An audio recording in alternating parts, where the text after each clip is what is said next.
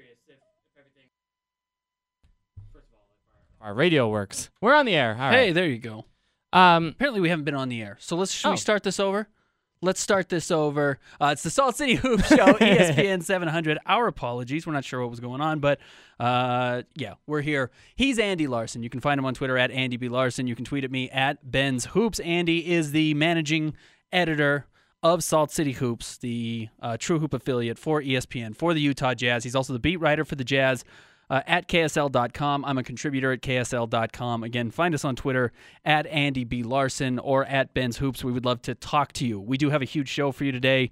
A ton has happened since we last spoke. It's been, 3 weeks? We've just been busy. We've been a lot of Thursday night stuff going on here as well. It's actually only 1 week off that we've had. So Is that it? That's it. Feels like 3 or 4 months.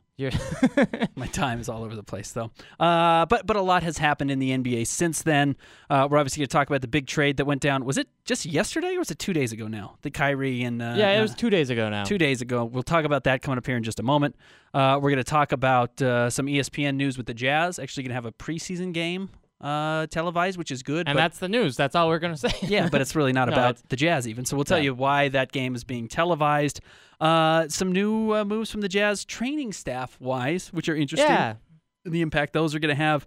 And then kind of fun part of it, I don't play a ton of video games. I really don't. And I haven't bought an NBA 2K video game since I think 2K13. And I may have even not bought that one. I can't remember. I have 15 in my possession, but that's 4 years old now if you go back. And you haven't ever played it. You just I played it one time. Okay. And Trey Lyles wasn't in it. And I was like, oh, well, I want to see if Trey Lyles is any good. That was what you were playing. You were ready to play 2K15 to see if Trey Lyles was any good. And he was not in it because I realized, 2K15 is actually for 14. Right? It comes out in 2014, and it's for 15. Right. And he was not in the NBA at that point. And I thought it was 15 going on 16.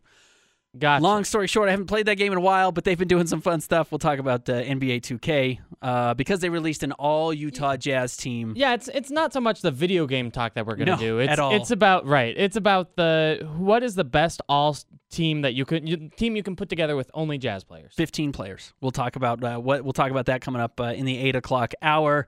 8:30, you got a tour of the Smart Home Arena today, Vivint. Yeah. And all the renovation stuff. There's only 21 days left until Oakland Construction turns the keys over to Larry H. Miller Sports and Entertainment. And then the first concert is this Faith Hill, Tim McGraw, Shimma Bob that happens on September 27th. Okay. So I like the idea that there's one ring of keys.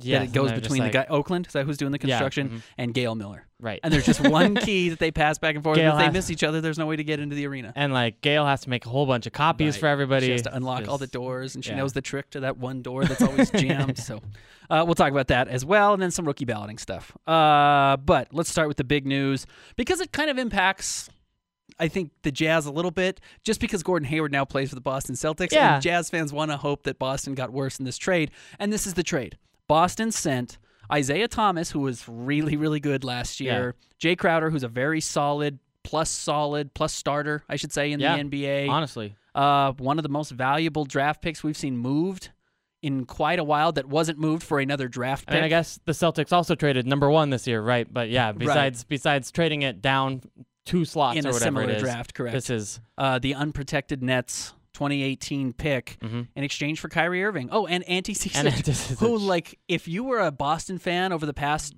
2 years now, year and a half, Zizic has been someone they've talked about nonstop. He and who's the other guy, the baby Shaq? Yabusele? Yeah, Yabusele coming over.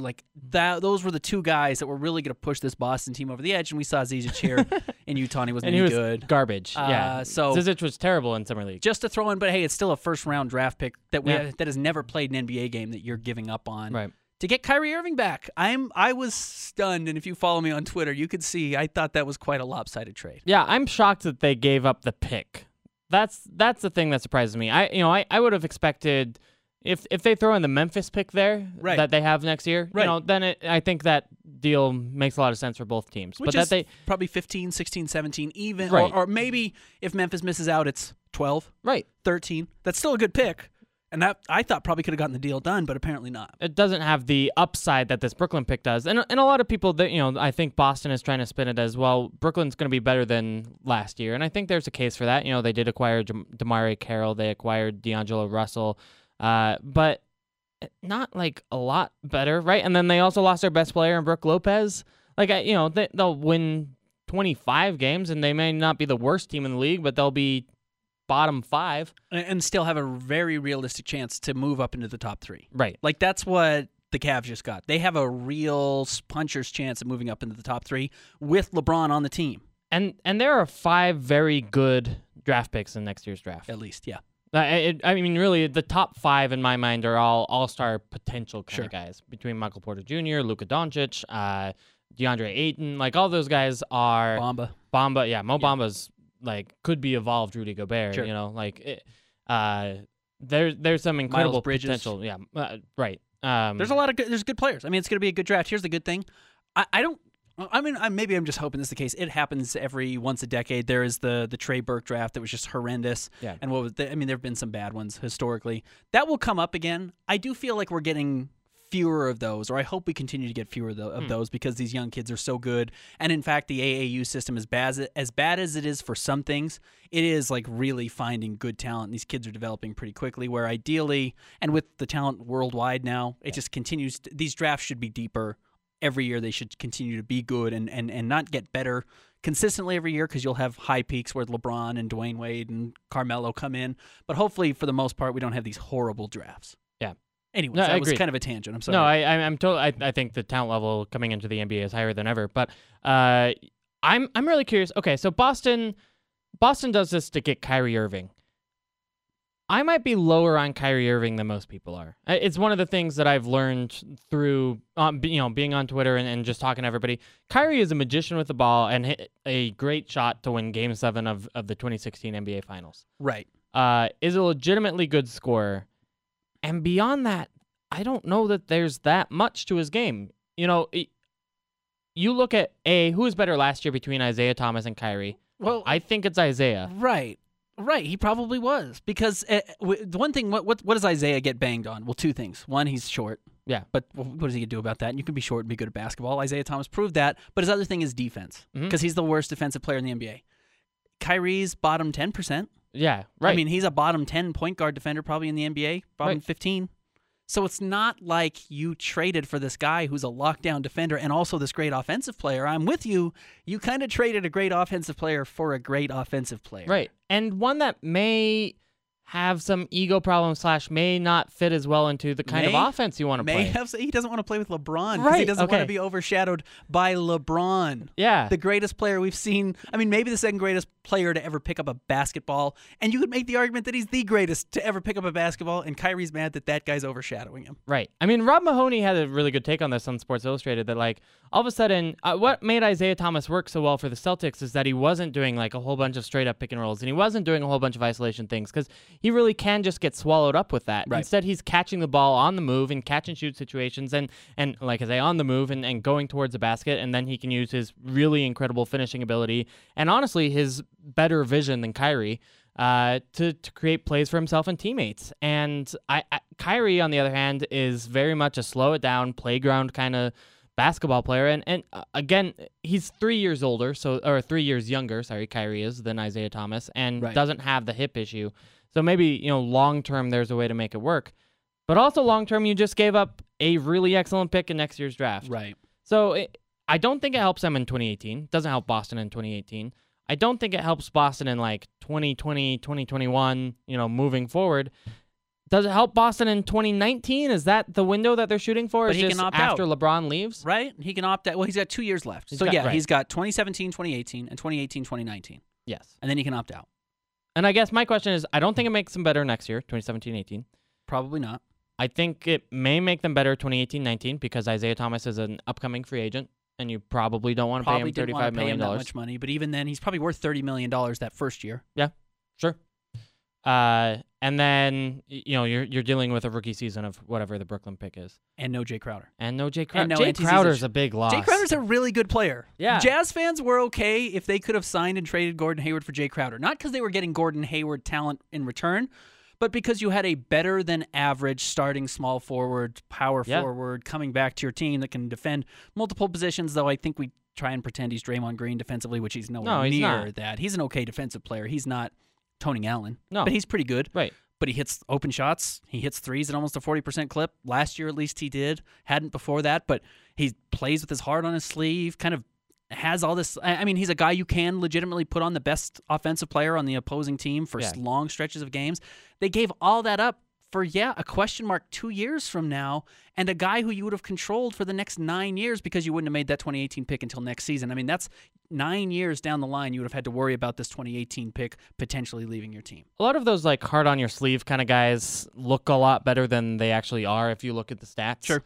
Jay Crowder's not one of those guys. Jay Crowder really is like an incredible. If you look at he's like 20th in the league in plus minus. You know, and then you look at the shooting percentages. He's one of like 8 NBA wings right now who shoots well and plays good defense. I mean, really, he's a big loss, especially that you already gave up Avery Bradley too.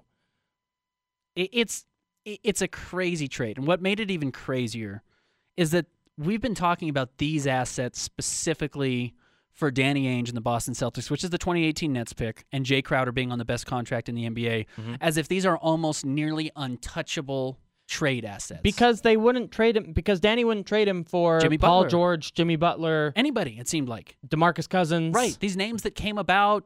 Blake Griffin was floated. I mean, all these different ideas that were talked about. You thought, you can't get these pieces. They're unavailable unless you're getting a superstar in return, because you're not getting Paul George and you're not getting Jimmy Butler or Blake Griffin or Boogie.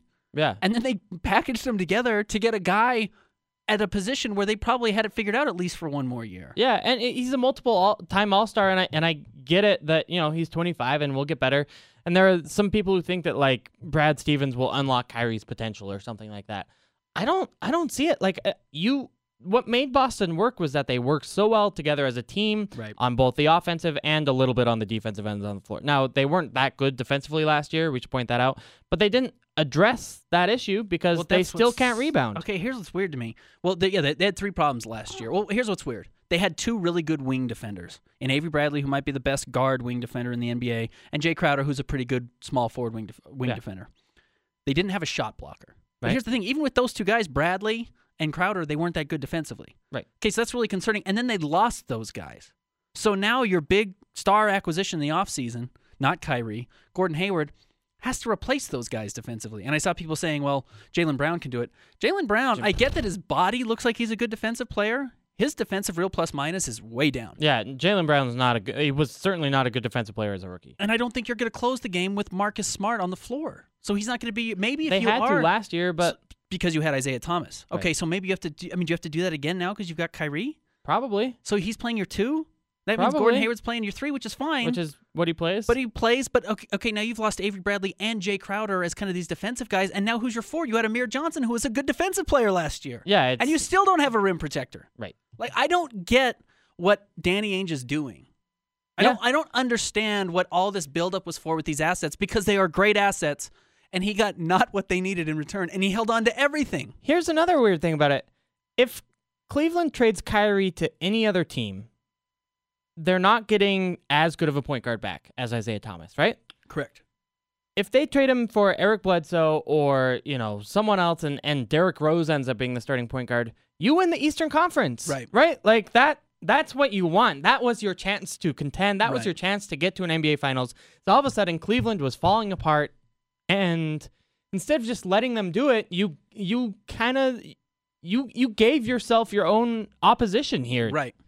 Here's what I don't understand either. I don't think Kyrie, even though we've seen him win a championship, he won because LeBron was on his team. But he did. He hit the shot. He hit the 3. I remember watching that. I mean, that was one of the... He's an incredible shot maker. It's one of the greatest shots we've seen in NBA history and one of the greatest championships we've ever seen. It's phenomenal, and he will be in the Hall of Fame, and that shot will be what they show. I mean, that was an unbelievable shot he made. He himself doesn't make Boston closer to winning a championship than Isaiah Thomas would have made them next year. No. Now, maybe 2 or 3 years from now, but I don't know what Kyrie does 2 or 3 years from now that elevates him above the other guys that are at his position, that are at his age in the NBA. He's not better than Steph Curry in 2 years or 3 years. He's not better than Russell Westbrook in 2 or 3 years. He's not the top player at his position in a couple of years, which you have to be if you're going to lead your team to a championship. And I mean lead, not be on a championship team. I mean lead your team to that. And Gordon Hayward's not that either. Yeah. So they don't have that number 1 piece still. They have a number 2 guy and maybe a good number 3 guy They still don't have that number one guy, and now they don't have the trade assets, I don't think, to go get it unless this Lakers pick hits, and I'm not so sure this Laker pick hits. Yeah, right. I mean, if the Lakers are good, I don't know that it hits, right? And I guess if the Lakers are protected so 2 good, to 5, right? Right, yeah. Then you get the Kings pick next year, and then you got to gamble with that a little bit. But yeah, it's just, I mean, it really just depends on how much you believe in Kyrie Irving. And I think there's a world out there where Kyrie does become one of the top 10 players in the league. He's not there yet, by the way. Right. And he's a top 10 offensive player. It looks like you traded Isaiah Thomas at the right time. Sure.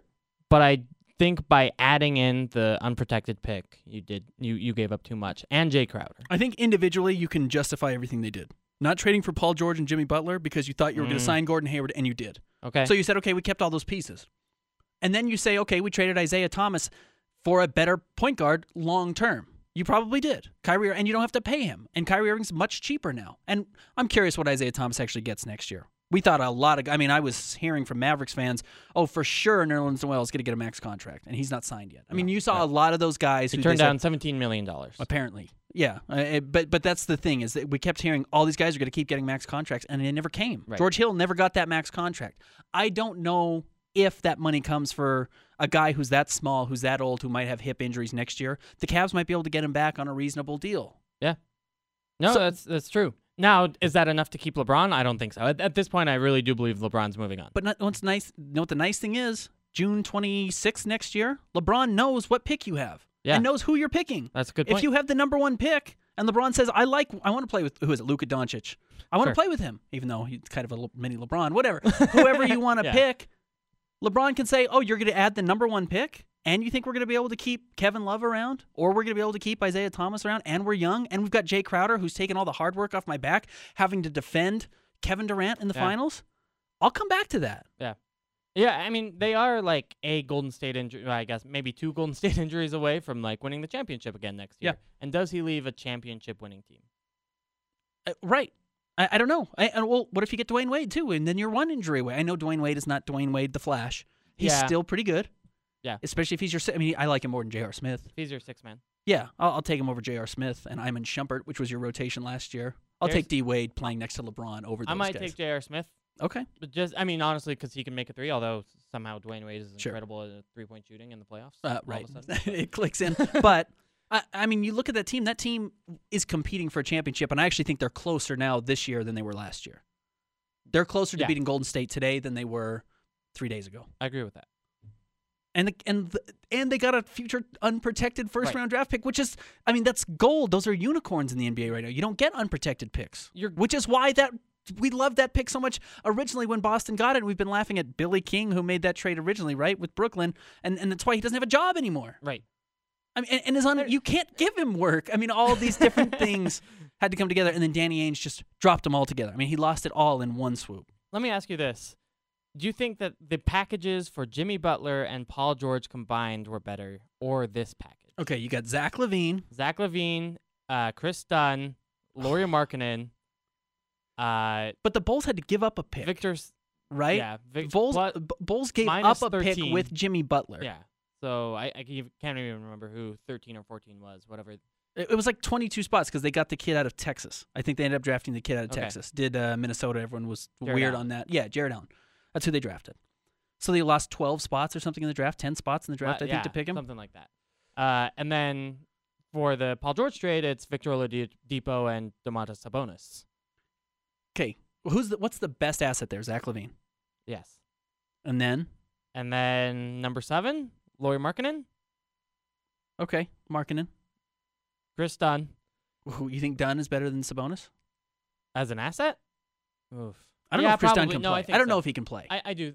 Okay. I don't think Sabonis was good last year either, though. Sabonis or Zizic? Honestly, those are the questions. But that's how bad this is getting because 1-to-1. What's the best asset in the Kyrie trade? It's the pick. Probably the pick. Okay, so you got a better draft pick, at least chance that it's a better than number 7 overall pick. Then the best player is Isaiah Thomas, better than Zach LaVine. Yeah. Then the second best player would easily be Jay Crowder, especially on that contract. Yes. I mean, the top 3 assets, maybe 3 of the top 4 assets, if you were to combine all those, happened in this Boston trade for Kyrie Irving. Yeah, Jay Crowder is a better player than Victor Oladipo. I'll say that on the record. And you're paying Jay Crowder $15 million less per year for the next 4 years. I mean, it was Kobe Altman's first deal. Yeah, I mean, he nailed it. He nailed it. He hit a grand slam, and it should keep LeBron happy at least, and it's exciting. And Jay Crowder and Isaiah Thomas make them really good next year. Yeah. They got deeper, and that's something that team needed. They needed more bodies they could play. Yeah, and it was already a deep team with a lot of role players. But yeah, I'm really interested to see how this works out for both teams. Okay, we didn't address the Gordon Hayward aspect of it. Yeah, and there's another aspect of it I want to address as well. We're going to talk about that coming up on the other side. It's the Salt City Hoop Show. Be sure to have the right one for you. Back to the analytics, opinions, and best breakdown of the Utah Jazz and the NBA. This is Salt City Hoops on Utah's #1 sports talk, ESPN 700. Salt City Hoop Show, ESPN 700. He's Andy Larson. I'm Ben Anderson. Find him on Twitter at AndyB. or tweet at me at Ben's Hoops. You can also give us a call, 877-353-0700. Talking everything in the NBA. We've been talking a lot about the Kyrie, Isaiah Thomas trade. We talked about it all through the break, too. You and I very clearly think that Cleveland won this trade hands down. And look, it'd be nice to be able to look at things in a vacuum and say, well, it doesn't matter who they're going in to play with, but players get better when they go and play with LeBron. Like your life just gets easier. Your job gets easier. Think about how many guys he's given NBA careers to. Right. Like Boobie Gibson. Right. Mo Damon Williams, Jones. him, and the difference between Mo Williams when he was there Right. and when LeBron was there and wasn't there is a big difference. Right. And then you look at Kyrie and he's asking to be the man. Okay, you were 6th in the league last year in terms of field goal attempts. You can't get more shots than that. Right. There's literally not unless you're Russell Westbrook. There's and he probably had to take those shots. Yeah. Russ had to get those types of looks up. I mean, he had to take so many bad shots, and they weren't really competitive for anything last year. No. Yeah, it's hard to be on a good team and take more shots than that. In fact, there's almost no way to do it. Yeah, I mean, really. So, and everyone else who's, Russell is by far and away the guy who's taking the most shots ever. Fine. DeMar DeRozan second at 20.9. That's one more shot per game than Kyrie. Yeah, and also understand Russ's shots next year drop back 5 because they go to Paul George. Right. I mean, he very much regresses to the mean of great scorers by taking under 20 again next year, most likely. Right. And I just don't, you just can't take that many more than 20 shots per game. Right. It really does make me, question what Kyrie is thinking. Okay. Here's what I want. Here are a couple things I want to talk about. First of all, what does this do for Boston? I thought Boston was really good next year. And what was so interesting about Boston was that they had this 2018 pick. Mm-hmm. They had the first overall pick this year. We didn't know at that point that that's what it was going to be, but they had the opportunity to get it. Either they trade it and get a great player back, or they keep it and draft a great player, which is fine. And really the idea was if you get the number 1 or number 2 pick, you've got it made. Why? Because you can replace Isaiah Thomas with a cheap option for 8 years. Yeah, you get Markelle Fultz or you get Lonzo Ball, who look like transcendent point guards that you could have had for no money. Right, and you don't have to trade next year's pick. You don't have to trade Isaiah Thomas. And you can trade Isaiah Thomas now if you want to. Sure. You can go trade Isaiah Thomas on his contract, which is also great, and team him, because his contract right now is really low. Yeah. He's going to get overpaid $8 million next year. But you team him with Jay Crowder or with that pick, and you get a great piece back, and then all you have Alonzo Ball or a Markelle Fultz. You have Gordon Hayward, who you pretty much had to have assumed you were going to sign because you didn't make deals for Jimmy Butler or Paul George. You did end up getting him. Yep. And then you've still got some of these other pieces like this future 2018 Nets draft pick. And look, if you need to trade Avery Bradley to open up the cap space, you can do better if you do it earlier. Or you don't even have to trade him. You don't have to. Right. Okay, that makes more sense to me, especially if you're trying to compete in 2019, because you're not better than Golden State is now. No. And you're not better than Cleveland is right now. No. I don't get what they did. I don't get what Danny Ainge did. So this idea that you could put these things in a vacuum independently, you can probably justify them. But you just gave LeBron more firepower. And here's what I really wonder about. What if the Cavs say, you know what, we're going to go all in, one final push. We know LeBron's gone. We want to give him one more reason to stay, and we think we can win a championship because this player became available, and we can package the 2018 pick and Kevin Love and his $20 million contract together and go and trade for this other superstar who's available out there. Okay, what kind of player are we thinking here? Well, let's say Paul George becomes available because the Thunder say, you know what, he's gone. We know he's going to the Lakers. We know LeBron's going to the Lakers too. Can you imagine if you're the Pacers in that situation, by the way? You just traded Paul George for Oladipo, and then all of a sudden the Thunder can flip him for Brooklyn's number one? Brooklyn's number one, and Kevin Love. Right. Who's an all-star level player. And I don't think that's crazy. I don't think that's that crazy. I'm not betting on it happening, but I don't think it's insanely crazy to where it couldn't happen. I mean, they could make a move like that coming up at the trade deadline if someone says, yeah, we need to get rid of Boogie Cousins. You're not going to get Anthony Davis, but you could get a player that's a really high-level top 25 player for that combination, or top 20 player potentially for that combination, even if it's on a rental. Now, I wouldn't agree with the Cavs doing it. I would say, kind of save your pieces, continue to build long-term. It's better to have that. But I've also never really rooted for a team that had a legitimate shot 3 months from now to win a championship. And you can do that in February if you're the Cavs. Are you here's a crazy idea. Go for Chris Paul. Right. Trade Brooklyn number one for Chris Paul. I mean, that's probably already an overpay given that Chris Paul's a free agent next year. And then you get the Banana Boat crew literally together, and you honestly are, again, probably not the best team in the league, but you're close. And if you get either Carmelo or Dwayne Wade, as you mentioned, as a buyout, you're a good basketball team. You're really good, great. and they have that potential. Yeah. That could happen. So there's a lot here for the Cavaliers that I like.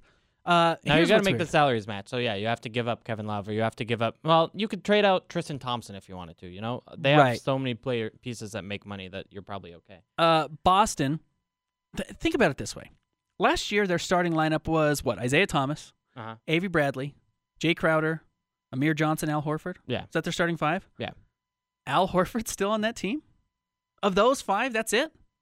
They only have 4 players left on their entire roster that are from last year, a team that went to the Eastern Conference Finals. And kind of had something. Yeah. Like it felt like they had something real there. That team clicked together culturally, at least from the outside. Right. I liked that team. I liked the way Bradley and Isaiah Thomas and Jay Crowder seemed to get along. I mean, that seemed like a trio that made sense. That seemed like a core that made sense going forward. We don't know if this core makes sense. Kyrie Irving. Who's your 2? Either Marcus Smart or Gordon Hayward. Okay, who's your 3? Probably Gordon Hayward. Or Jaylen Brown or Jason Tatum. Which are big question marks. Jaylen Brown had some really bright spots last year. And Jason Tatum might be able to really score. Right. But they're young. But you don't need scoring anymore. Right. You've got Kyrie and you've got Gordon Hayward. Yeah. Who's your power forward? Probably Marcus Morris. Okay, he's not bad. Don't get me wrong. Marcus Morris isn't bad. Is Marcus Morris better or worse than Amir Johnson? He's better. Yeah, I think he's better. Agreed. He's definitely better. And then Horford, who was good. He's not who he was in Atlanta. Right. I don't know if I love that. And then their bench is questionable too. Their bench that's the downgrade. Is the bench. You don't have Olynyk anymore. That's a big loss, in my mind. You don't have Jerebko. That's fine. You don't have Avery Bradley. You don't have Jay Crowder. You don't have. I guess Terry Rozier is still in this roster. They've got one spot open still to go sign a player, but who's available? I mean, you're not going to get Nerlens Noel, I don't think. No, you have to sign a minimum guy. Right. So yeah, you're talking about what's the name? We were just talking about in the last segment, Allen from Memphis. Tony Allen. Okay. You go out and get a guy to play some defense, so Gordon Hayward doesn't have to. That makes sense to me. Yeah. You're still not a good rebounding team. Yeah. You're still not a shot blocking team. There are real questions about this team that Boston made these weird moves for that I don't know if Boston guaranteed is better in 2019 or 2020 when they could realistically be competing for a championship with all of their assets they had 6 months ago that I thought could have propelled them to competing for a championship in 2020. And I don't know if anything I'm seeing right now says they're going to be competing for a championship in 2020 because they have Gordon Hayward and Kyrie Irving. And you and I know Gordon Hayward, what he can do on the floor as well as anybody. Yeah. And we're fans of Gordon Hayward. I think Gordon Hayward's legitimately knocking on that door of top 20 player in the NBA. Gordon Hayward's the best player on that team. He's probably better than Kyrie. All around, both sides of the floor, he's probably better than Kyrie. He's not going to get as many shots as Kyrie. I'm really curious about how that duo gets along with each other. Right, because Gordon Hayward just signed a deal with Boston to become a bigger name. Higher profile. Right. Higher profile, get more touches, become an all-star in the East, all that kind of stuff. And he will. He'll still be an all-star in the East. He's no longer the star of that team, though. Right. NBC, or not NBC, ABC, when they show the Boston Celtics little logo at the bottom, Kyrie's standing next to it. Yeah. Gordon Hayward's not there anymore. No. Gordon Hayward left. He was the man in Utah to go play for a team that's going to be good, but certainly is going to have a lot of flaws, and Gordon Hayward's going to know what those flaws are really quickly. I do wonder what Gordon thinks of it, because, on the other hand, you do have Kyrie locked up for 2 years, so that, that is, you're going to play with a good point guard for longer than what he thought. But like I say, Kyrie's just a completely different kind of player. I don't know if in terms of Kyrie how he gets his shots gets you closer to winning a championship than Isaiah Thomas did. Which is crazy because he's won one, but yeah, I agree with you. He won one, because he played with LeBron. Right. I hate to not be able to move past that point, but if you're not a top 5 player in the NBA or top 10 player in the NBA, really, and if you're a top 10 player, you better be teamed with another top 10 player to even be in the conversation. Because Russ is a top 5 player, probably. Mm-hmm. Russell Westbrook is. Paul George is probably top 15, top 10, depending on him if he's healthy. They're not even close to winning a championship. No. They're not even close. That's because the Warriors have 2 of the top 3. Right? They're not even close to the Cavs, though. Right. That's just because they have LeBron. You could have had Derrick Rose in that starting lineup, and I probably would have still taken the Cavs in that lineup with J.R. Smith and Kevin Love. Over what the Celtics put together. Over. I'm talking about the Oklahoma City Thunder. Oh, okay. Russ and Paul George with 2 top 15 players, and one of them's legitimately a top 5 player and an MVP, won the MVP last year. I wouldn't take them over the Cavs team without Isaiah Thomas or Kyrie Irving. Right. They've got 2 top 15 players. One of them's top 5, and they're not a top 3 team in the league. I think Kevin Love is really good. So Kevin Love is really good. Absolutely. I think he's top 30. So but you have to understand that's how high the elite are. So elite right now in the NBA. That's why they've been to back championships and are going to be in back championships, barring an injury to LeBron James. What LeBron's Boston been did, in 7 straight NBA finals. Yeah, it's unreal how good that guy is. And that's what I mean. Boston has 2 top 20 guys now, and maybe 2 top 15 guys if you really like Kyrie and you really believe in Gordon. And they're not even close, I don't think. They're not even close with that. Right. They might be the 4th best team in the NBA, 3rd best team in the NBA. Maybe they are, and they're still so far back of those other teams. Right. I don't know why you mortgage your future and all these assets that you have on pieces like Jay Crowder that are signed through, 2019, 2020? Yeah. It's a great contract. 2018 pick. That's the best contract in the NBA. That 2018 Nets pick was the single best long-term asset in the NBA right now. Yeah. And they gave them both up. I just don't. I don't understand silly. What they did. It's very, very for silly. Kyrie Irving, who's really, really good. He's not impossible to replace. In fact, would you be surprised if in 3 years Markelle Fultz is better than Kyrie Irving or Lonzo Ball is better than Kyrie Irving? No.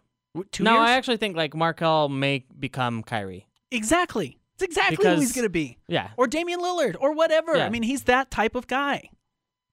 And we don't even know what Kyrie is when he's not playing next to LeBron. We kind of have an idea. He was not good for 3 years. Right. And they won 20 games every year. We got to talk some Jazz after this, but this is the interesting thing is Gordon Hayward left to become the guy, and he's not the guy. Mm-hmm. And he left to join a better team, and I don't know if that Boston team is better even after they used all their assets than they would have been otherwise. This Jazz fans who are vindictive and are angry at Gordon Hayward might end up getting the last laugh here. And I didn't think they would 3 weeks ago. Right. Because 3 weeks ago, it looked like the Cavs were falling apart and the Boston Celtics would be in the NBA Finals. You could hear I could hear potentially a lot of internal strife with this Boston team, especially because we've talked about these fans. Now, when Zach used to be on the show with us, Zach Harper, he said, the Boston fans are really diehards and they're supportive of their guys. They're not Philly where they're hard on their team. No. But if now you traded Isaiah Thomas, who everyone loved, and Jay Crowder and Avery Bradley, those are guys that a city loves. Mm-hmm. Those guys are gone, and if Boston's not better next year, they're looking at 2 people. Well, 3. Danny Ainge, Kyrie Irving, and Gordon Hayward. Yep. Those are the 3 they're going to blame. So, anyways, we need to talk some Jazz, as you said. We're going to on the other side. Jazz make some interesting moves moving on training staff. We're going to talk about that coming up, what potential that could mean for the Utah Jazz. Andy also got to pass through the new arena. We'll tell you some updates that they've got. Stick around, ESPN 700, the home of the Utes. The home of the best Utah Jazz and NBA breakdown is right here. This is Salt City Hoops on Utah's #1 sports talk, ESPN 700. Salt City Hoop Show, ESPN 700. He's Andy Larson. I'm Ben Anderson. I could talk about the Isaiah trade for the next 2 hours. Yeah, I mean, we really just did during the break with the JP. with JP, the Hackett and Gunther producer. And Gunther we love Hackett. JP, but yeah, Sure however you say that that. order straight. I learned that the hard way. No, I'm just kidding. Yeah, JP. No, JP's the man. Yeah, Mr. Chunga. And but he was pro Boston. He was pro Boston, crazy, which is great. He's a crazy person. Anyway, let's do some Jazz news. Okay. We're going to bust through this. We got about 5 minutes. Stick with us, and we got a whole nother second hour, so you really want to stick around. ESPN televising the Jazz final preseason game against the Los Angeles Lakers because Lonzo Ball is already one of the best, most viewable players in the NBA, and I have a hard time arguing with him. And the Lakers have the 5th most NBA TV regular season games. Yep.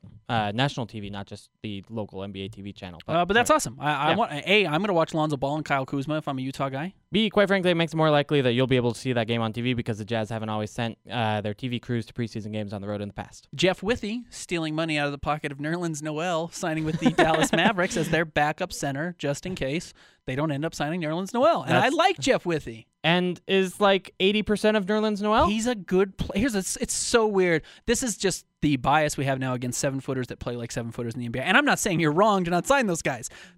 But Jeff Withey is a really good player. Yeah, Jeff Withey would have made $10 million a year, in 10 years ago, 15 years ago. Yeah. Jeff Withey's a you really look good player. at the kind of centers that got money like Eric Dampier, for example, with these same Dallas Mavericks. Right. Jeff Withey could have gotten that money, in the right time, in the right era. But he'll stick around for 10 years. He'll end up with a good. He'll be around for a long time. Jeff Withey's a good player. Yeah. I think he sticks around for a long time. Martin Schiller named a coach now for the League. Yeah, the League. I like that. Is that what it's called? Sure. The G League. There's a whole bunch of weird Stars news. Not weird, but former Jazz PR director Jonathan Reinhart was named president of the team yesterday. Jonathan's awesome. We like Jonathan. Martin Schiller, German national team coach. Yeah, I hate talk about, but let's talk about, and by that I mean you do it because you know more about him, why it's such a big deal internationally.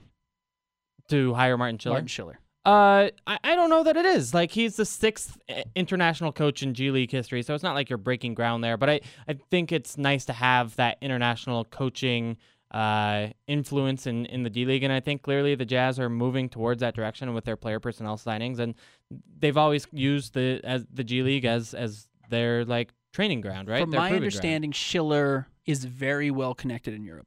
Yes, more so than. Just because you would bring in a guy who's coached in Europe, the way Quinn Snyder, and Quinn Snyder's pretty well connected in Europe, obviously, as well. My understanding is Schiller is very well connected in Europe. And we'll get to know these young players and have other connections with coaches and who's coming up and who's available and who to look at, those types of things which could potentially help the Jazz and maybe sell Utah on some of these guys that end up being free agents down the line. Yep. Dean Cooper to work with the Jazz on some player personnel. Yeah, so former Jazz Stars coach now kind of moves up into the front office. Former Stars president Bart Sharp is now the senior VP of marketing for the Jazz. Former Stars point guard Marcus Page has just signed a 2-way contract with the Charlotte Hornets, which I was surprised by, but good for Marcus. Yeah, good for Marcus. He is one of my favorite people, and also put up a 10.0 PER in the D League last year. He's just not that good. Ty Wallace, but he makes $75,000 next year to play basketball. Yeah, and maybe more if they bring him up for a couple of practices and games, which I'm skeptical of. But anyway. Tyrone Wallace also made some money, who I didn't think was an NBA player. Yeah, signed with the Clippers. I don't know if that's like a training camp deal or a 2-way deal that hasn't been reported yet. So I guess that means that the Stars will have a new point guard next year. JJ O'Brien was drafted in the D League expansion draft. I'm so anti JJ O'Brien. Oh, really? He may be my least favorite basketball player. Why? To like that I've watched a lot of. Oh, you don't like JJ? Very, very robotic. Okay. It does like look like you're playing a old school video game where he does everything right but very slowly. See, that's what I loved about him. Yeah, I love that about him. But the NBA doesn't allow threes like that in the league so much anymore. Yeah. He just is not skilled enough to be a 3 in the NBA. Also, Aaron Kraft, who never kind of realized that defensive potential that he showed when he was at Ohio State. Nope. Bryce Cotton has one of the best. I mean, if you did it all time, I think, who did I just see that did this? Top 10 Clippers did this, I think. No, Portland did it. The top 10 dunks in Portland Trailblazers history. They just put it on Twitter yesterday. And it was awesome. If you did it for the Jazz, Bryce Cotton would have one of those spots. Yeah, his alley-oop left-handed dunk that he had 2 years ago, it's one of the best dunks I've ever seen in NBA basketball, and he's not an NBA player either. Yeah. And then the Memphis Hustle selected the Jimmer. Yeah. Mr. Fredette, his rights. His rights, He's not right. going to be playing there ever, which is a weird thing to do for Memphis, to take on his rights knowing he'll never play. He was like the 10th pick in this. He's selected in the 10th round. So Okay. that's just like, I don't want any actual players. We'll just take Jimmer's rights. So that's kind of the basic news around the NBA. Some small moves We there. got the training camp, the training staff too. And that's a big news. And we did talk about this a little bit, I want to Yeah. say 2 weeks ago. The Jazz hiring a bunch of the training staff of the Phoenix Suns. Yeah, so Mike Elliott was hired as VP of Performance Healthcare, so that's cool. And then Eric Waters is the new head athletic trainer. Brian Zettler allegedly resigned because of personal whatever reasons after the playoffs. But there so was they a lot of needed fans wondering why the Jazz weren't staying healthier than they were. Right, they were the worst team last year in terms of win shares lost due to injuries, and the front office desperately wants to change that around. And there's no better way to do it than hire someone from the Suns training staff. And Eric Waters has a good reputation as well. So that's a good sign for the Jazz. I think that maybe more than anything the Jazz did this summer is going to have a huge impact on what they're doing. Yep. It's the Salt City Hoop Show. When we come back, the all-time Jazz squad, ESPN 700. Go, go, go, go, go, go, go. You're listening to Salt City Hoops on Utah's #1 sports talk, ESPN 700. Salt City Hoop Show, ESPN 700. Andy Larson. Find him on Twitter at Andy B. Larson. You can find me on Twitter at Ben's Hoops. Read Andy at KSL.com. He's the managing editor of Salt City Hoops, the ESPN True Hoop affiliate. You can read my articles every Tuesday at KSL.com, usually about the Jazz, like 90% of the Jazz. Every once in a while I write about something else, but usually Jazz. Sometimes you've got like the hot Utah and BYU takes, but kind of have one every once in a while. Right. Anyways. Got to get paid. It's always fun to be writing. It's nice to be writing. Really nice to be writing. And your work is good. Well, thank you. Your work is better. Which is why you do it full time. But well deserved. Anyways, a fun thing. I'm not a huge video game guy. I like them. I have a PlayStation 3, so I don't even have the newest generation, but I have a 3. Do you have a Xbox One or an Xbox a 4? One. Okay, you're an Xbox guy. One of the games that's really popular amongst everybody here in the state of Utah is FIFA. FIFA's It's the incredible. soccer game. I have PlayStation PlayStation 3. It was hundreds okay. of hours playing FIFA. Okay. I'm excellent at it. Nobody cares. I'm but really bad at it. I did excellent. win the MLS Cup, but anyway, that doesn't matter. Nobody cares what I do on PlayStation 3. Anyways, NBA 2K18, which is by far, NBA 2K is the biggest sports franchise behind Madden, probably. I mean, FIFA's probably and huge, FIFA's too. up there. But 2K is a very highly anticipated game every year if you're not a basketball fan. But one of the things that they have done really well is they kind of incorporate these great all-time teams, and they've done like 1 year's team. They'll do, an all-time Jazz team, the 1997 Jazz. Yeah. And you'll bring those players back, and you say, oh, cool, I get to play with Greg Foster. Love I it. never thought I'd play him in an NBA game. Now, what they did this year was they released the all-time roster for all 30 NBA teams, right? Correct. They didn't do, Yep. I don't think No, the Sonics have a team, It's everybody. right? Yeah. It's just the Oklahoma City Thunder, but they brought some of those Sonics players in, I believe. I could be wrong, but I think Good they question. did. Let me look it up. Maybe they didn't. That'd be too bad if they didn't. It'd be weird they to see. did. Sean There's Kemp is Ray on that Allen team. and Sean Kemp Okay. and Jack Sigma and Gary the whole Payton. thing. Okay, cool. That's Gary deserved, Payton. and they need to have that. One of the things, though, they did the Utah Jazz 15 greatest players in franchise history. We can make a list of these of who we would have gone, and we can go through who they actually added. Why don't we go through who they actually put on this list and where they got it wrong? Okay, so your starting lineup is John Stockton, Pete Maravich, Adrian Dantley, Karl Malone, and Mark Eaton. Okay. Where is there a glaring problem? I don't see any glaring problems I with agree. that. I don't think there's a glaring problem. You can have conversations, and we're about to have those conversations, but you can't begrudge any of those picks. Here's the thing. Resume-wise, there's no argument. Resume-wise, those 5 guys have the best resumes of any Jazz player at those positions, no question. Yes. Stockton's a Hall of Famer. Maravich is a Hall of Famer. Dantley's a Hall of Famer. Carl's a Hall of Famer. Mark Eaton's a 2-time Defensive Player of the Year and an All-Star. Yeah. Absolutely belongs to be the Jazz starting center all time. It has the most blocks in a single season ever in NBA history and the highest average. That's the question is do you go with peak or do you go with career here, right? Correct. Because if you go by peak, Rudy Gobert is better now than Mark Eaton ever was. Yep. Ever. And Right. honestly, if you throw Rudy Gobert now into 1988 NBA, holy cow, he would get 10 blocks a game. Yeah. Have you ever watched Mark Eaton highlights? Oh, yeah. I feel bad because we love Mark. Yeah, Mark's great. I sit 2 seats next to him watching Jazz games, and we talk all the time. But his game worked because the late 80s NBA was stupid compared to today's NBA, where like no one's taking 3-point shots. Everyone goes within 5 feet of the rim. Got to go right at Mark. Mark Eaton is a huge individual who can block those shots. Like if Rudy Gobert is there and teams do the same thing, he gets 10 blocks a game. I really do believe that. You know how everyone said the sky hook was the unblockable shot? Right. Really what was unblockable was that he took a shot 15 feet away from the basket, and big guys weren't doing that. Right. If you had Mehmet Okur in 1986, he would average 55 points. Not that many, but he would have been a phenomenal player. Dan Issel, I think, was the first big man who kind of stepped out and shot the three, and people just had no idea what to do about it. It's like, well, you move your center defensively out 10 feet. Yeah.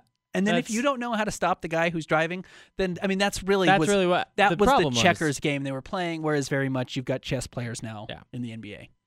I agree with you. If it were me, Rudy Gobert would unquestionably be this starting player because he was a great pick-and-roll player. He averaged more points last year than I think Mark ever did in his career. Absolutely. So, by a lot. So Mark is great, has a great resume, really was an elite defensive player and an elite rim protector to the level of what Rudy is. Rudy would have been even better if you were to switch him back then, and Mark would have had a hard time playing in this era. So Mark Eaton's best year, scoring-wise, averaged 9.7 points per game and shot 45% from the field. Okay. How he shoots 45% from the field despite being 7'4". Yeah, it's crazy. It's crazy. A little bit disappointing. Then again, that's the old NBA. But right. And Rudy was what, 65% last year? Right. Best in the NBA, right? Best field goal percentage in the NBA or best effective field goal? Second, I believe. Second? Okay. Behind DeAndre. Okay, great. So, I would take Rudy last year, even though he's never won Defensive Player of the Year, but I think he will in the next couple of seasons. I don't think by the time Rudy's career is over, if he's healthy, it's even a conversation that Rudy's the best center the Jazz have ever had. Yeah. Agreed. And in the modern NBA, I would put Okur over Mark Eaton. If I was starting a team, I would still probably put Okur there. Yeah. Now, Rudy Gobert is better than Memo ever was, too. By a lot. Right. Yeah. But, and we should read the bench because I think Memo deserves to be on this bench and he's not. But anyways, you're starting 5, resume-wise, hard to argue. Yes. For career-wise, absolutely. For peak, would you do, you would put Adrian Dantley over Gordon Hayward? I would put, okay, let's go or over Andre this bench. Kirilenko? Let's go over the bench here, and then we'll talk about some of the issues, because I think that's the big question. It's Darren Williams, Andre Kirilenko, Rudy Gobert, Gordon Hayward, Darrell Griffith, Al Jefferson, Jeff Hornacek, Paul Millsap, Derek Favors, and Greg Ostertag. Greg Ostertag's not the third best Jazz center of all time. Otag is one of the 6 or 7 worst players in the entire league to make one of these all-time teams. Yeah. Some of these younger teams, I wonder what the Charlotte's Raptors, Charlotte has Raymond Felton on their team. You can really argue whether or not Ostertag is better than Raymond Felton. I mean, I think there's conversations to be had there. But otherwise, Greg Ostertag is easily one of the worst players to ever be on this Terrence list. Ross made Toronto's roster, which is hilarious. Yeah, right. Anyway. So that's one of the things to argue there. Ostertag shouldn't have been on. I saw a tweet today. I couldn't verify it.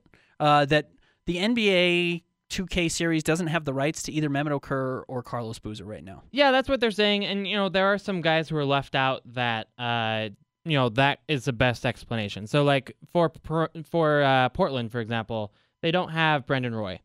Brendan Roy clearly is one of the 15 best Blazers of all time, and not there for presumably contractual reasons. Okay. Now, I'm a little bit surprised that they couldn't get Carlos Boozer and Memo, but anyway. Okay, so who doesn't belong on this list that's on the Jazz bench right now? D. Will absolutely deserves to be there. Yeah. Darren Williams is a top 6 or 7 all-time Jazz player. Kirilenko, no question, deserves to be there. Gobert should be there. Hayward should be there. Al Jefferson? I mean, I would take Boozer over Al Jefferson. I would too. I would take Paul Millsap over Al Jefferson. I would take Memo Okur over Al Jefferson. Yeah, agreed. So Al, but if you can't have those guys, Al probably does start to get into that conversation a little bit. Yeah, Al's your 17th man on this roster. He's your two-way contract guy. You know what? Antoine Carr made the all-time Sacramento Kings roster. Really? Now, he was better with the Kings than he was when he was with the Jazz, but he was still pretty good when he was with the Jazz. All right, and he was rated 84 in the game. Right. Ostertag was an 80. So 80. Yeah, you imagine peak Antoine Carr, which Jazz got him at the end of his career where he clearly had lost a step. Greg Ostertag was better. Here's a bad rating on here. Jeff Hornacek was an 84. That's his overall rating. And to give you a sense, Adrian Dantley was a 92 on this list. Al Jefferson was also an 84. Yeah. Antoine Carr also an 84. Jeff Hornacek is a better player Was than a either of those. significantly better player than either of those guys. Yeah. I mean, as an all-star, was really, was the main piece in, I think, was he one of the main pieces in the Barkley trade? Yes. And deservedly so. He averaged 25 and 5 for a season. I mean, he's one of the few guys who's ever done that in the NBA. He's really a star player, and then one of the best shooters we've ever seen in the league. Al Jefferson probably shouldn't have been there. Favors, pretty early in his career. I wouldn't rule it out potentially, but he might be gone after this season. But again, they're doing up to this point. Yeah, so again, peak Derek Favors. Clearly, Carlos Boozer is better than peak Derek Favors. Yep. I know, there's the people don't like Carlos Boozer around here, but He was really good. really, he was really good. He has an Olympic gold medal, multi-time All-Star, max player. He was really good. Yeah. Reason you won a couple of playoff series, made it to the Western Conference Finals with Boozer. He deserves to be on this list. Yeah, I think you have to take Paul Millsap over Derek Favors. Maybe not what they did in their Jazz careers. Man, that's a hard question. I'd still probably take Paul Millsap over Favors in their Jazz careers. And then again, we get down to the bottom there where Greg Ostertag shouldn't be on this list and Okur should have been there. Right. So the bench isn't bad. Starters. There's no question Stockton's your one. You can also throw one other guy we haven't mentioned, Truck Robinson. Sure. His one All-Star season with the Jazz was excellent and led the NBA in rebounds and all that. A guy who absolutely should have been on this list that's not, and should have been over Ostertag, should have been over Favors, should have been over Al Jefferson, is Ricky Green. Okay, yeah. Made an All-Star game, really a good player, small, quick guy in the 80s when there was a bunch of good, small, quick guys, but he made an All-Star game. Yep. When Magic was in the NBA. Right. He was really good. So Ricky Green was a name that I would have added to this list as well over some of those other players. Darrell Griffith is even kind of questionable being on this list. Darrell Griffith is really well regarded for what he did at Louisville because he won a national championship and then was Rookie of the Year and for his dunks. But not necessarily because he was this great all-time player. And actually, you know what? You kind of get short on this roster has a lot of big men on it. You kind of are short on guards, so it'd be kind of nice to throw in a Ricky Green for an Ostertag or that kind of thing. You might take Thurl Bailey over Al Jefferson. Ooh. Thurl Bailey was or over Ostertag. I don't think I can go there. Not over Al Jefferson. Ostertag, you can make that case. Thurl's best year with the Jazz. I don't know who his best year was with the Jazz. 19 points. Really? Was it that high? Yeah, he's really good. He had a 2-year streak with the Jazz. All right. 87-88 and 88-89 where he averaged, this is over that period, 19 points a game, 6 rebounds, 2 assists, and a block. I would take Thurl Bailey over Greg Ostertag. Okay. He just played behind Karl Malone, so it didn't look that great, or played next to Karl Malone. I would have taken Thurl Bailey. Ostertag's career high, 6.8 points per game. Plus Thurl in that video game 7.3. with the short shorts and the goggles. That'd be great. That would have been really cool. Okay, he's probably better than Darrell Griffith actually too. Even though Darrell Griffith's start to his career was pretty good. Yeah. Okay, that's nitpicking. The real questionable spot here for a lot of Jazz fans is whether or not you put Adrian Dantley as the all-time best small forward in Jazz history. Resume-wise, there's not an argument. Actual game-wise, there's a big argument to be made for a couple of guys. And again, are you talking career or are you talking peak? Right, because you have enough scoring on this roster with Stockton, Malone, and Maravich, right? So, if you wanted to make the best starting lineup, you probably put Andrei Kirilenko there for the same reason that you put Andrei Kirilenko in, a modern NBA lineup, and he'd kill it because of what he brings on the defensive end of the floor. That's a fun I think it's a better team if you put in Andrei. Sure. I think it's also a better team if you put in Gordon Hayward. I agree. Adrian Dantley's offense, it doesn't work now. No. He's Shabazz Muhammad. Right? I mean, he's a good Shabazz Muhammad, but he was a low post scorer. Yeah. Yeah. Shabazz Muhammad is anyway. That's harsh, but that's what Shabazz Muhammad is. I mean, he's a small forward who can't shoot. That's what Adrian Dantley was. He was a small forward who can't shoot, and that game is cool. It's an old man game, but old man game doesn't exist in the NBA anymore. That's not a thing you can have. Al Jefferson washed out of the league in a couple of seasons. Right. Can't play anymore. Jahlil Okafor was drafted number 3, and nobody wants him. He's number 3 overall pick 2 years ago. Nobody wants him because he's got that old man game. It doesn't make any sense to have a guy like that. Do you think, we always talk about it going one way, right? Where would these guys work in the modern NBA? Do you think, I don't know, do you think Gordon Hayward would be as good of a player in 1980s NBA? No. Do you think Paul Millsap? Where does this who wouldn't work as well? No, I just don't think you see these guys who step out and shoot the three unless you allowed them to shoot the three back then. But again, the rules were nobody was shooting threes. All of these players were in the 3-point era besides Maravich, though. Right. Besides Maravich, some of those guys, I mean, Adrian Dantley, what was the most threes taken per game when Adrian Dantley was playing? Yeah. 2 and a half. Yeah. Del Curry was taking three threes a game, and everyone thought his hair was on fire. So I think in that sense, some of those guys, and those guys would have learned to shoot. That's the hard part to adapt these guys. Carl would have had to step out and shoot the three, and he would have. He would have figured out how to do it because he had a good jump shot. Those guys learn those types of things. The interesting thing about Maravich, he took 15 career three-pointers. Final season of his career, he took 15, and he hit 10 of them. There's a chance he's the greatest shooter of all time, and we just never got to watch him. You watch Maravich tapes now, and he clearly, to me, is a player that would absolutely work. Would play in today's today. NBA. No question about it. Just like has a flair, has a shooting ability, has kind of honestly a knowledge of the spacing that you you don't see of other players. Ahead of his time. Yeah. Way ahead of his time. Stockton should be the guy. I think you should put Maravich at the 2. Absolutely. Even though he only played 15, 16, 17 games in a Jazz uniform. More than that. In Utah. Okay. Yeah, but again, if Sean Kemp's going to be an Oklahoma City Thunder, he played more games for the Cavaliers than he ever played in Oklahoma City. So, that's fine. I would have Maravich at the 2. The 3, I'm with you. If I'm actually just talking about the best team and the most dynamic team, I'm probably putting, if I get a peak season, 03-04 Andre Kirilenko, I'm putting him as this Jazz small forward. You go Andre over Gordon. Even over Gordon Hayward there. Because with Maravich, you've got insane scoring.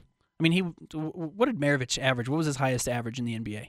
Oh, I can look at this. Stockton's was what? Not 20, but Stockton was a 16-point per game. Maravich's high was 31.1. Okay, so you've got 2 30-point per game scorers in your starting lineup in Carl and Maravich. And you've got a guy who can space the floor and create off the dribble in Maravich. You've got a guy who can obviously shoot the hell out of the ball in John Stockton. You have a wing defender who can guard 1 through 4 in Andre Kirilenko and is a great passer on top of it. And then, you probably put Rudy Gobert at the 5. Yeah, you don't need Dantley scoring that much. And again, it's, Well, Dantley coming off the bench, though, now is your sixth man, as your 30-point per game microwave is awesome. Yeah. And Gordon Hayward's your 2? Coming off the bench? With Darren Williams? As long as he's not throwing the ball at Gordon, you have a really good roster. Besides, the chemistry issues you have. Millsap's at the 4. You got a great team. You probably put Al at 5 if you want, because you have 4 shooters around him then. It's like the starting 2009 Jazz, which fell apart real quick. Right.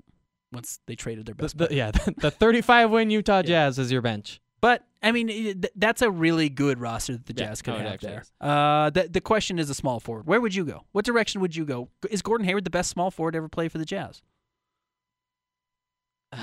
I love Andre too much. I think Andre makes too much sense in this sort of role. And I know that, he kind of struggled as a role player, but I think if you get his buy-in, it just makes too much sense. If not, then I go Gordon and I go Adrian Dantley, a pretty distant third, especially in today's NBA. Because again, that post-up game doesn't work. The old man game, the 6'5" small forward post-ups, and there's a reason that's not a thing in the NBA. Right.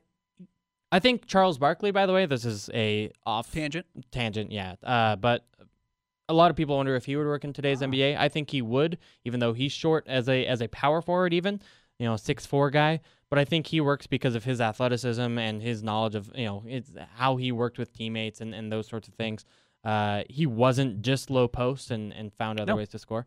Dantley, you watch highlights, and I don't know that it works unless you're just trying to dump him the ball 20 times a game. Right, and that doesn't work. You're right. Charles Barkley, I mean, his high was 34% he shot from the 3, but if that was a shot that you worked into an offense hey, we're going to find you this shot as a spot-up 3-point shooter, and he shot 3 a game at that point, you could have seen that number climb up, and then he turns into Paul Millsap. Yeah. And a better version of Paul Millsap, right. Truthfully.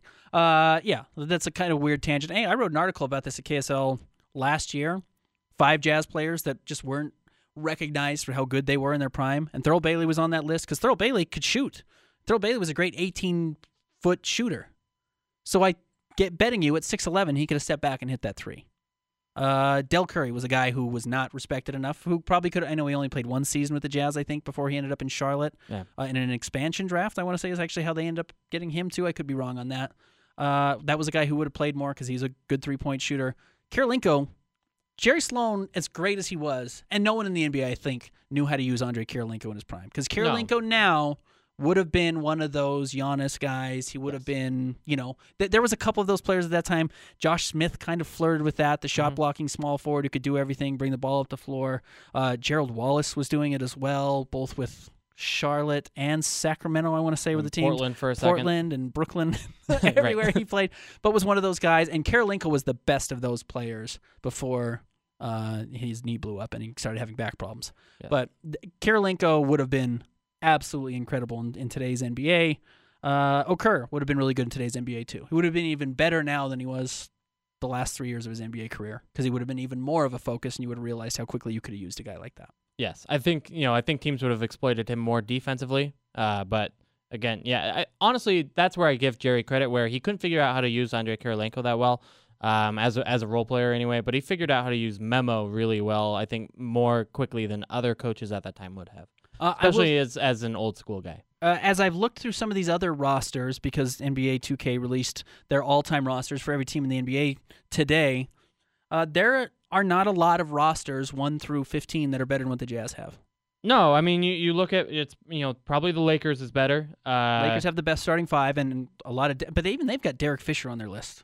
Right. You get down to this point where your 15th best player in the NBA is not a great basketball player. Derek Fisher was not a great player ever. He was a good player, right? But he was never a great player. I mean, I would take the guards that are on this Jazz team, Daryl Griffith, Darren Williams, those guys coming off the bench over Derek Fisher. Sure. You're probably the most depth is Boston. You've got Tommy Heinsohn at the bottom of it, and Antoine Walker makes the cut, which is great. Right. He has like an 87 ranking too. That's kind of overrated him. Antoine Walker is a guy who looks awful in new advanced stats. Yeah. And honestly, that's not surprising to anyone who actually kind of watched Antoine Walker play. There are some weird rosters. I mean, like Stacey Ogman and Spud Webb made the Atlanta roster.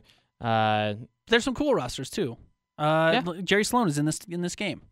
Right. If your dream was ever to get to play with Jerry Sloan with the I mean, you can put a lineup out there with Michael Jordan and Jerry Sloan and Dennis Rodman. That can be 3 guys you build your team around. I mean, that's just fun, and that's what the cool part about doing this in this game is. Yeah.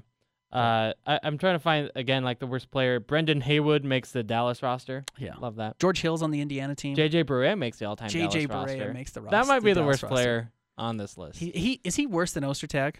No. Ostertag had some really bright moments. Ostertag was a huge in the years that the Jazz were able to knock out Olajuwon and the Rockets. Ostertag was pretty good. I mean, we think back at the Game 6, the shot from Stockton. You watch that game, Ostertag was really good. Sean Bradley is the starting Dallas center. It's crazy Dallas has won a championship. It really is. Really you look at this crazy. roster and you're like, this isn't a championship team if you put together... Tyson Chandler should be the starting center on that team. Yes. Because he was the starting center on that team that won a championship. And he's not. He is on the bench. He's much better than Sean Bradley. Yes. The Bullets have both Manute Bol and George Mirasan. I love Manute Bol. Yeah. Got to have Otto Manute Porter Bol. makes their list, by the way. Yeah. Washington. Washington has some bad teams because they haven't been around that long. Yeah, so but, I get it. They've got Elvin Hayes. They got Wes Unseld. They don't have Michael, do they? No. Do they have Sheed? The 1 year that they had Rasheed Wallace, or 2 years they had Rasheed Wallace? I wonder is there any player on multiple teams? Yeah, there's a couple players that I saw that I heard were on multiple teams. Is Kareem on Milwaukee? He is. And he's a starting lineup, and he's Lakers. Kareem. He's not. I thought they would keep him as Lou Alcindor, but even then, I think every time he was in the NBA, he was already a Kareem. I could be wrong. I think it was after his rookie season. Okay, he changed. So he changed his name. So there are some players who did get to play on multiple rosters. In fact, Hornacek might be a guy who ended up making multiple rosters. Good question. Is he on Philly? Or is he on Phoenix? Or Phoenix? Let's find out. He is on Phoenix. He's an 86 for Phoenix. Oh, he's instead better. of the 84, which makes sense. He was better. But he found his ideal fit, not being a star. Anyways, that's a lot of video game talk. The big debate that you saw on Twitter was the small forward. I don't think you're wrong putting either Kirilenko or Hayward at the starting 3. I mean, that team, if you were to roll out that team, the current starting 5 that they have on this game with Stockton, Maravich, Dantley, Malone, and Eaton, they would get destroyed in the modern NBA. Yes. They wouldn't be good enough. But if you were to replace Eaton with Gobert and the small forward with either Hayward or Kirilenko, that team would compete for a championship. Let me ask you this one. You've got the Lakers starting lineup, which I'll find here shortly. How about let's start with the San Antonio starting lineup, which is Tony Parker, George Gervin, Kawhi Leonard, Tim Duncan, and David Robinson. Okay. And you've got Manu coming off the bench. That's a very good team. Or you've got the Lakers, which I gotta find it here, is Magic, Jerry West, Kobe Bryant, Kareem Abdul-Jabbar, and Shaquille O'Neal. Kareem's there 4? Kareem is their 4. Huh. Would you put Kareem at 4 or at 5 next to? You gotta have Shaq as your 5. Gotta have Shaq. Yeah. Who would I take between those two teams? Yeah. I'd take the You Lakers. take the Lakers. Yeah. That's probably right. They're a good team. That's what's Yeah. fun, though. We finally get to have these answers. And then I would take the Bulls team, probably even that starting 5, even though it's weird and doesn't have a center that's anywhere close to the Shaqs or the Duncans or the David Robinsons of the world. Yeah, it's Artis Gilmore. Yeah, who had like one good season in Chicago. It was Yeah. good. Is he on the Spurs team too? Artis Gilmore. Let's see. He is as 85. He's a 93 for the Bulls. Wow. Yeah. Okay then. Anyways, all right. That's a lot of basketball talk. Let's buy this game, man. I'll buy a PlayStation 4, or I Okay. guess you play Xbox. Yeah. We'll just sim these games. We'll just You run can come over. Sims. Last year, Zach came over to my house and we played NBA 2K. Okay, I'd love it. I have to figure out how to use that Xbox controller. That's fine. Thanks to everybody who sat with us while we talked video games for the last 25 minutes. We weren't talking video games. We were talking all-time NBA great Sure. rosters. Ricky Green should have I'll been defend on that this Jazz conversation. Yes. team. All-star point guard should have been there Ricky- over Darryl Griffith. Yes.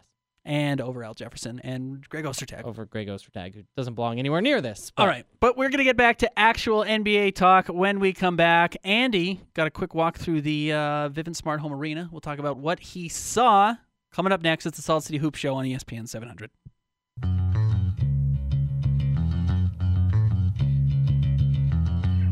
Back to the analytics, opinions, and best breakdown of the Utah Jazz and the NBA. This is Salt City Hoops on Utah's #1 sports talk, ESPN 700. Salt City Hoop Show, ESPN 700. He's Andy Larson, the managing editor of Salt City Hoops. Find him on Twitter at Andy B. Larson. I'm Ben Anderson. Tweet at me at Ben's Hoops. Always love to hear your tweets, your thoughts. You can give us a call, 877-353-0700. You are the #1 guy now, I say, in the state of Utah as far as breaking news, and in the world as far as breaking news about the Utah Jazz. Wow. You had the jerseys. I think you had the light-up Jazz logo before anyone. I would say I'm the best at breaking the business news. I got the business side of the Well, Utah Jazz down. Yeah, you're not Woj or Shams I'm now. not exactly. You're not going to break the trades. But how often has a Jazz trade been broken before those guys did it? Yeah, I mean, rarely. One, ever? Marvin Yeah. Williams, Devin Harris. I think that trade got broken randomly by a local radio guy. That was it. It just doesn't happen very Right. often unless it's somebody in the know. And it's Woj, and it usually comes from the other side. Anyways, so yeah, you're the #1 guy when it comes to breaking news. That's why you got to follow you on Twitter at Andy B. Larson. And deserved. I mean, you're working your little butt off there. But today, you got to go work your butt off with the president of the Utah Jazz, Steve Starks. You got a tour through the arena, the Yeah. Vivint Smart Home Arena, which is going to be one of the cooler new arenas in the NBA now. Yeah, so, obviously there's the $125 million renovation, and I hadn't gotten a chance to see it. They've basically tried to do these tours every 2 months or so to kind of give us an update on what's happening in the construction. And there's a clock right as you enter. It says 21 days, 10 hours, 3 minutes left, right? Like it keeps counting down how much time there is until the Oakland construction people have to give the key to the arena to Larry H. Miller so they can start, preparing for Jazz games and the concerts and everything like that. And so that's 3 weeks away that this arena has to be done by. And first of all, there's clearly still a lot of work to go, but there's some cool stuff happening. First of all, the big thing today was that they were putting that big 14 by 21 foot Jazz note right as you walk in. It's lighted up. Clearly, they want people to meet there, hang out there, take pictures there, et cetera, et cetera. Right. I think it'll be cool. And it's actually on the better side of the arena than the statues are on. Yeah, so the statues are kind of hidden. They're in a weird spot, and they're on the ugly side of the arena. They're on the secondary entrance, yeah. And this is going to be the main entrance with more tickets and the Jazz fan store and box offices and everything like that. So but it's cool. The J is cool. It looks Yeah. very much like a piece of modern art that they've thrown out there. Yeah. And I like that. I also really like, from a fan's perspective, what they've done in terms of opening up that 6th level, the level above the upper bowl for concourses and stuff. They've got some like standing room only. I guess seats is the wrong word, but places for Space. people to stand. Yeah, with little bars. they can. Exactly. Little food and drink bars in front of you. Then they'll sell tickets for that for some games, and then for other tickets, Right. anyone will be able to When stand Golden there. State's here, when LeBron's in town, those Playoffs. tickets sell for what? $35, $40, maybe more than that. Those like upper Yeah, bowl corner yeah. ones, I would say even less than that. Which but is yeah. awesome. Yeah. Because standing, I mean, you're going to be standing. A lot of people want to go, especially the younger people who can't afford to sit on the lower bowl. Yeah. They want to go to a game. They want to have fun and be loud, and they want to stand. Yes. So they're going to want to go stand and have some drinks up there. I love that. I stand for RSL games, Right. annoying the people behind me, Yeah. but this is if you want to be in the game, like standing is actually a really cool way to do it. I remember when I was a Jazz fan, like in the upper bowl corners, and I would stand up, and people behind me would yell. One time that there were these Chicago Bulls fans behind me, and here in Salt Lake City, and they yelled at me to sit down. I'm like, this is my arena. It's not mine, but I was a Jazz fan. You're visiting. I went to the Jazz Deal with it. Suns season ender, 2003-2004. Okay. Jazz didn't play Kirilenko. They did play Curtis Borchardt. They're real disappointing. And yeah, like I think I stood up during the lineups, and the guy behind me told me to sit down, and I was young, so I sat down. But it was like this I was young, starting so lineup. I turned around and like gave him a piece of my mind. Huh. That's how I was. That's then. why I don't. Still So I am. don't mess with you, Andy. That's why I let you do your thing. I don't try and get in your way because you're tougher than I am by Yes, a lot. But it's cool. 16-year-old Andy thought he was like Really tough. very tough. But that standing room only is gonna be fun. Yeah. Those are that would be fun. Not to, you know what? It's actually a good place to take a date because it's not great seats, but you're not going there to show off you have great seats. You're going there to have a drink and leave in the third quarter if you want to. Right. And then you can't see that you left tickets on the 18th row. Right. That's a good spot. I love that they've removed the doors from all the portals, so you can kind of see the arena bowl from everywhere on the And the concourse, team that which does is its cool. best is Sacramento, right? Yeah, when you Sacramento's walk in the new door, arena is very neat. you just see right onto the floor. Ditto with Brooklyn. Okay. It has kind of the same setup. They're going for that. Restaurants we kind of knew about. They've got El Chubasco's, Maxwell's, Cubby's, and R&R in each corner. They also announced Hires Big H has got their own like big concession stand on the upper bowl, so it's good to see those fans get again more concession options. They have little ticket self scanners when you come in, Right. which is kind of cool. That I like hope is faster. I hope it's faster too. At least like you can put in. It's cheaper to put those in compared to having more ticket scanner people, right? Ushers. But we'll see how it goes. I'm optimistic that will be good. I think so too. Because that's how most things are. Most things are automated now. I Right. haven't gone to a checkout stand at a grocery store in 5 years. Yeah, because it's faster. It's faster to do the self-checkout, even if I have 50 things in my bag. Yes. So I think for the most part, some people will struggle with it. I'm sure there will be people there to help still. Yeah. But yeah, for everyone who's younger who uses flash seats or whatever you do to get your tickets, it will be a lot faster. There's no flash sheets anymore, by the way. The That's Jazz gone. moved over to Ticketmaster, which Right. they'll still have flash sheet capabilities, I guess. Right. You'll still be able to sell or transfer your tickets. You'll still be able to have your ticket on your phone. But anyway. And speaking of which, with that, Wi-Fi installed in the arena next Which is year. really good. Yeah. Media, it's fun to have it. I mean, it's nice to be able to have your laptop there. Not that you're going to take your laptop to a Jazz game come unless on. you're 16-year-old Andy Larson. I would have loved that. Yeah, but yeah, if you want to be on the phone and tweeting and have this full interactive experience and doing whatever you want to do, you should be able to do it, and now you will. Yep. That's good. They've done a nice job with this arena, and it seems like Oakland's done a great job too. It sounds like it's going to get done on time. And in fact, we've got a mention from Steve Starks, president of the Utah Jazz, while we're on the show. One of our fans, listeners, Edric Ty asked, from decreased arena capacity to new cushion seats, are we surrendering the NBA's loudest arena? You know, because they are putting in the cushion seats. The capacity will be about high 18,000s, low 19,000s is what I heard today. And Steve says, no, what makes the arena loud is the pitch of the bowl, the steepness of the seats. Yeah. It was designed for basketball, not hockey, so our fans are closer. That hasn't changed. Shout out to Steve, Yeah. responding to your tweets Love it. or tweets at you, and Edric for tweeting at you as well. Yeah. Mr. Edric Ty. You can always tweet at us at Andy B. Larson. Tweet at me as well at Ben's Hoops. No, I mean the Jazz do this stuff right though. Mhm. That's something that the Jazz have always done well. They've been smart with how they built this arena. They're finding a way to get another 20 years out of this thing. They updated it a lot quicker than I thought they were going to after they added all those new restaurants and the bars and the taverns that they added. Yeah. I thought they would sit on that for a decade, and they didn't. They doubled down. It's true. Which is something that Gail Miller's been doing really good. She's been willing to spend a lot of the money they have, which is nice, including on downtown, which is even better. Yeah. Right. So now Steve Starks is part of the leadership team on the homeless project, which I think is neat. The Rio Grande, moving the homeless and figuring out new places for them. Which I drove by today on my way up here because I always come from that direction when I'm coming up here, and it looked better. Yeah. Improvements. Cool. That's good. And then if the Millers are going to donate $10 million or match up to $10 million, people will step up and make those, and that's a great cause. Right. That they're giving $10 million of their own money to help the homeless and everything else in Salt Lake City is great.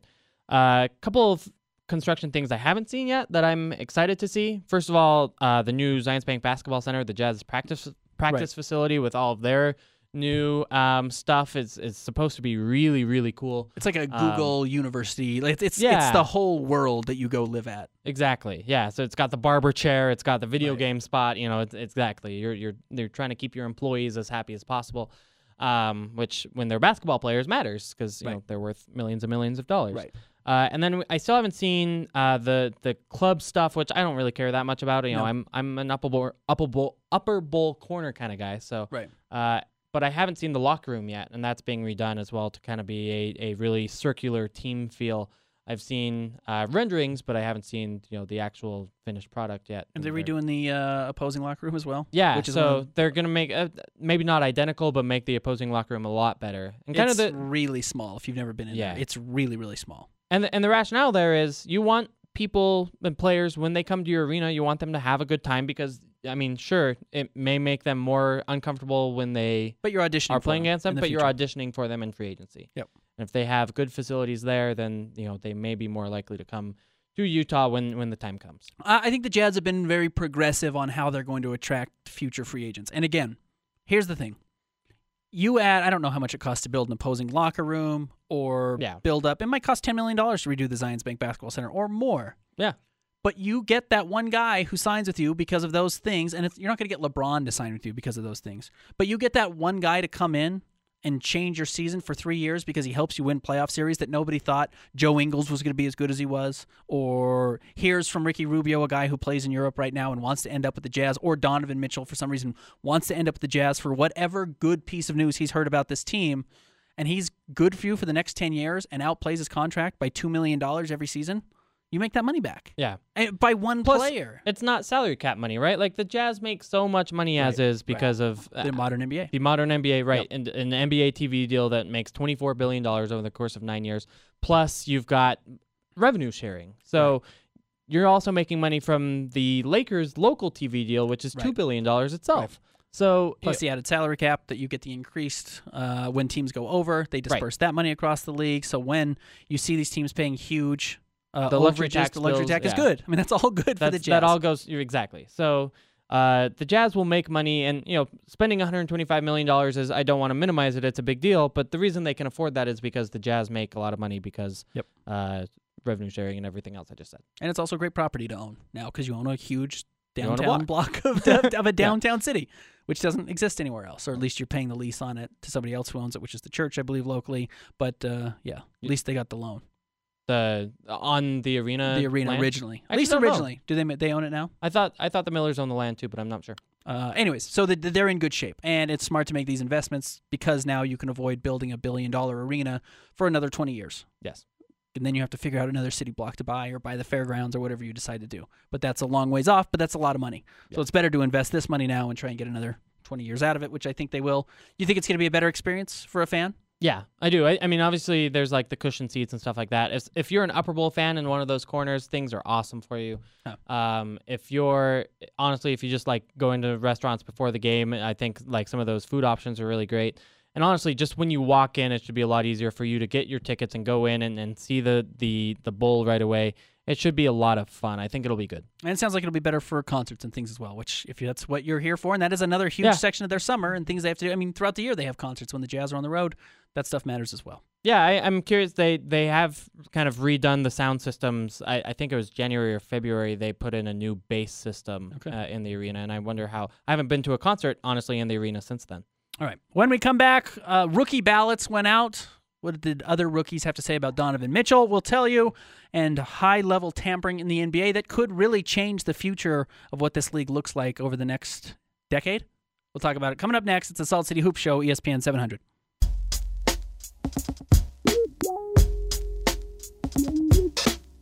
The home of the best Utah Jazz and NBA breakdown is right here. This is Salt City Hoops on Utah's #1 sports talk, ESPN 700. We can do karaoke, right? Yeah. Yes, we lost Zach. Unfortunately, he was going to be on karaoke star, but I bet he comes back. I bet not long term, but I bet he visits. Yes. Salt City Hoop Show, ESPN 700. Andy Larson, the Star, and me, Ben Anderson. Find us on Twitter at Andy B. Larson. You can tweet at me at Ben's Hoops. NBA rookie survey came out. They survey all the rookies on several different questions. They like to put it out. Do they do this during the photo shoot? Do they send you guys emails? Yeah, so they do kind of the NBA rookie symposium where they teach them, not to do drugs and how to use their money and all that kind of stuff. And then also have them fill out this survey in the meantime. Which there have been some notoriously bad NBA rookie symposium visitors. Who was it who fell asleep? Somebody fell asleep during the middle of it, and I can't. Yeah, I remember that story, and I don't remember who it was. The other thing is maybe we shouldn't trust them because they haven't correctly picked the Rookie of the Year since 2007. Okay. I think a lot of it's probably based off of... First of all, a lot of these guys haven't played against each other since AAU, if they've ever played against each other at all. Mm-hmm. Because a lot of these guys are one-and-done college players. You just don't run into everybody anymore. B, I think they too frequently think that college is going to translate, right? Like, I think someone voted that Sindarius Thornwell would be Rookie of the Year next year. I like Sindarius Thornwell, and he has zero chance at it, right? Somebody voted Tony Bradley. Okay, Tony Bradley That's ridiculous. Has absolutely no shot of being... Tony Bradley, he's not going to get 10 minutes a game next year.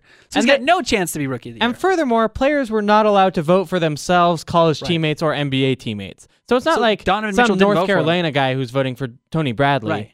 It's Donovan Mitchell didn't even get to vote for him because they're NBA teammates. Right. So it wasn't even like who's voting for Tony for Bradley. Right. That's what I want to know. But anyway, yeah. So who will be the 2017-18 Kia Rookie of the Year? Dennis Smith Jr. of Dallas was your #1 selection. 25%. Lonzo Ball comes in at 20%. Markelle Fultz for the 76ers gets 17%. And then Kyle Kuzma, Donovan Mitchell, and Ben Simmons all get 5.7%, which I'd assume is what, 2 votes? Yeah. And then everyone else who received a vote got 1 vote. Here's what's surprising to me. De'Aaron Fox only got 1 vote. Yeah, Josh Jackson only got 1. Jason Tatum only getting 1 vote is actually more surprising to me than De'Aaron Fox, especially based on how good Jason Tatum was in Summer League. Yeah, I'm surprised Kuzma got 2 votes and Jason Tatum only got 1. Here's the thing to look for. Look for guys who score the ball, because that's the only number we care about is points, and then guys who are on bad teams. Yes. So guys who are going to get to play 20 minutes or more and can score the ball. Dennis Smith makes a ton of sense there. Yep. Lonzo Ball makes a ton of sense there, even though he might lead the league in assists next year. No. Lonzo Ball? He doesn't have anyone who can finish those plays. Kyle Kuzma shoots 58% from the three-point line, man. Did you not watch the Summer League? I did. I watched all 4 games. Lonzo Ball is going to be in the top 10 in assists at the end of next year. And I bet he's pretty close top to... Top 10's fine. I bet yeah, he might get 8 a game. Right, which is enormous. And he'll be in the conversation for finishing with the lead. Sure. No, okay. James Harden, Chris Paul. That was a bad statement. Especially who would you take for Rookie of the Year? Lonzo Ball.